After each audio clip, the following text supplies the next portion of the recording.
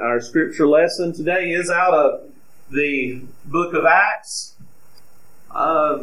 Story we don't often use, and it just happened to be on Mother's Day. This is after our Lord has risen, after the power of the Spirit has fallen upon the disciples, and now we are in the Acts of the Apostles, which might better be called the Acts of the Holy Spirit through the church. In chapter 9, verse 36, now in Joppa, there was a disciple whose name was Tabitha, which in Greek is Dorcas. It means, I believe, gazelle. It means graceful. She was devoted to good works and acts of charity. At that time, she became ill and died. When they had washed her, they laid her in a upstairs room. Since Lydda was near Joppa, the disciples who heard that Peter was there sent two men to him with the request, please come to us without delay. So Peter got up and went with them, and when he arrived, they took him to the room upstairs. All the widows stood beside him, weeping and showing tunics and other clothing that Dorcas, Tabitha, had made while she was with them. Now Peter put all of them outside, and then he knelt down and prayed. He turned to the body and said, Tabitha, get up. Then she opened her eyes, and seeing Peter, she sat up. He gave her his hand and helped her up. Then, calling the saints and the widows, he showed her to be alive. This became known throughout Joppa, and many believed in the Lord. Meanwhile, he stayed, Peter, in Joppa for some time with a certain Simon the tanner. This is the word of God for the people of God. Thanks be to God. And let us pray. Heavenly Father, on this your day, may the words of my mouth and the meditations of all of our hearts be acceptable and pleasing in your sight, O Lord, our rock and our Redeemer. Amen. Today is Mother's Day, and we hope it is a good one for you. Regardless of whether you will be celebrating with your mom or in honor of your mom, this should be a day of good memories. I know it is for me and some of mine. I don't know why the outline cut off the M. Certainly I didn't do that. The computer just did it. Let's see if Mom's face lights up. When I think of my childhood, I think again of that apple tree I was always getting stuck in. And the fact that if you wonder why I love iced tea so much, that one right there. Because I'd be up in that little tree platform. I think my dad really wanted it to be a hunting blind, but I never felt the need. But we worked up a little pulley system on one of the branches, and we had a rope, and on the end of the rope we tied sort of a knot, because there was this one Tupperware glass or cup that was my favorite, okay? And it had a top on it, and you could put a thing kind of like a straight canteen. Don't you dare say it was like a baby ball, otherwise that'd be fighting words for elementary school age me.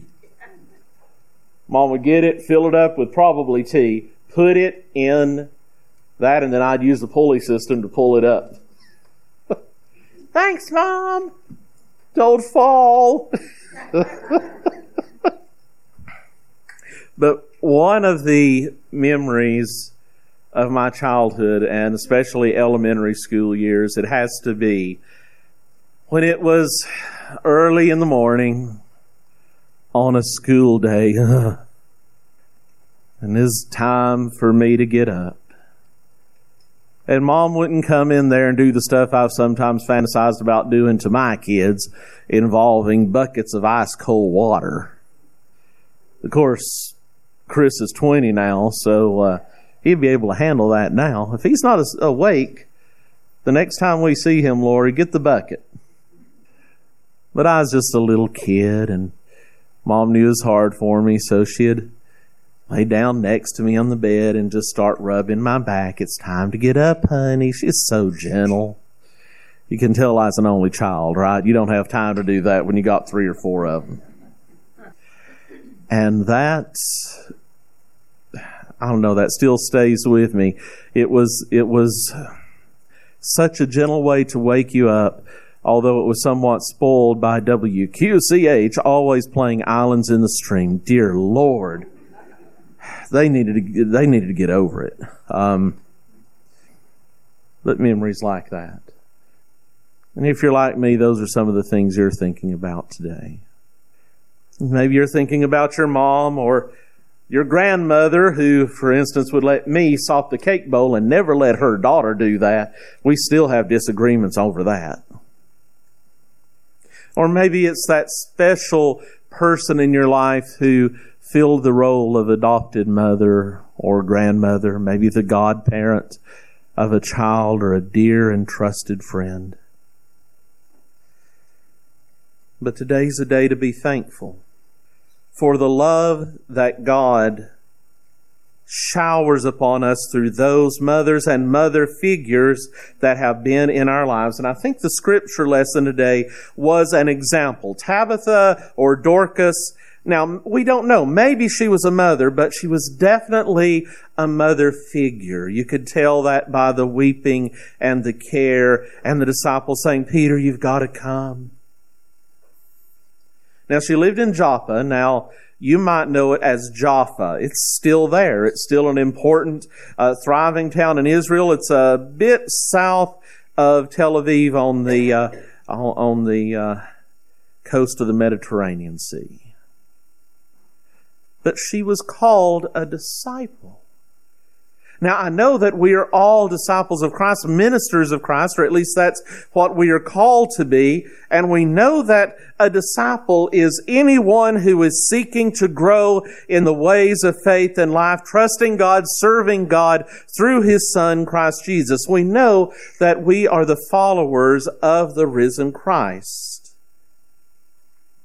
And that to be a disciple means not just to intellectually assent to who Jesus was, but to give Him the permission to help reshape you and change you and have others see the very best of you that He created you to be.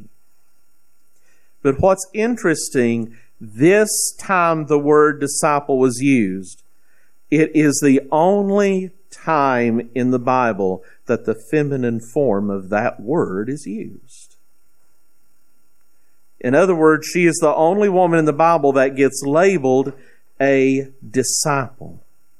That's interesting. Because often we think of disciples as those who are out and doing things, but this is someone who was doing good works, devoted to charity, and she was doing something that within her culture was definitely thought of as a very, pardon the expression, womanly thing to do. She was making clothes for those who needed them.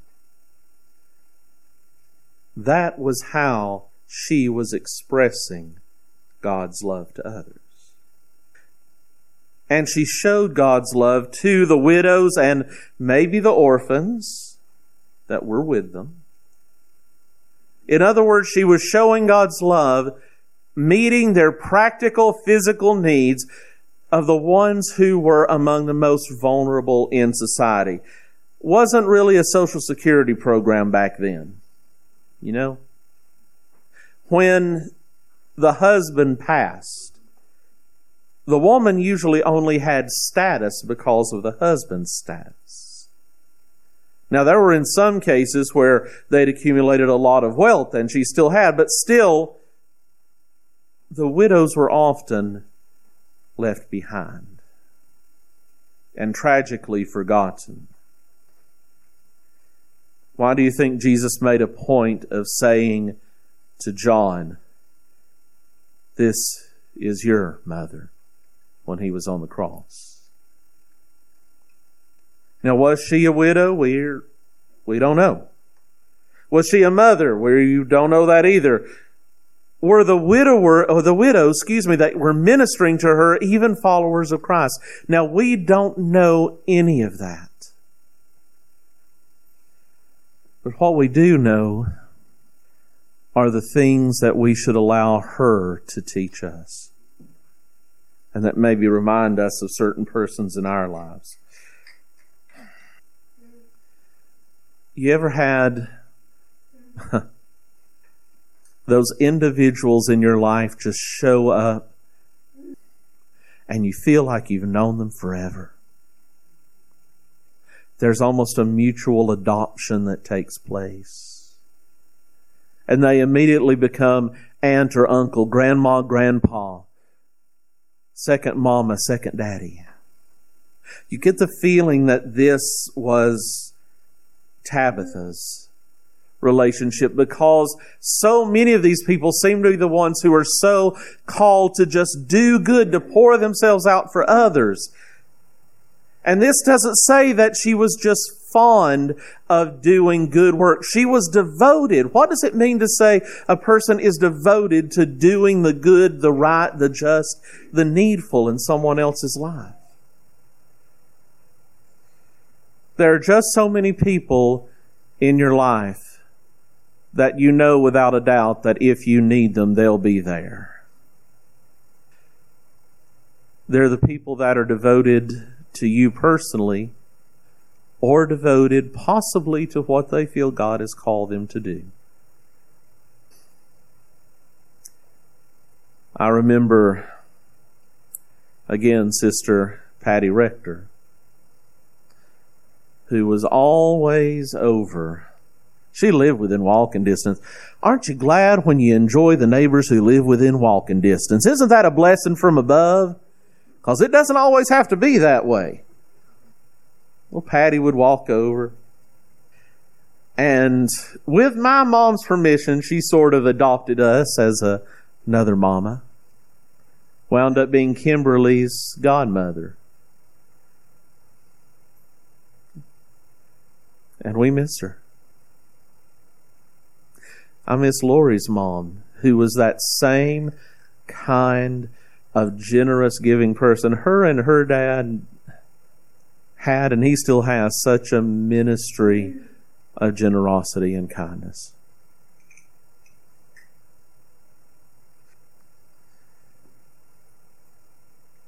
And I think it's kind of interesting that even though Lori and I did not meet until after high school, that she remembers both my mother and father from the time she saw them.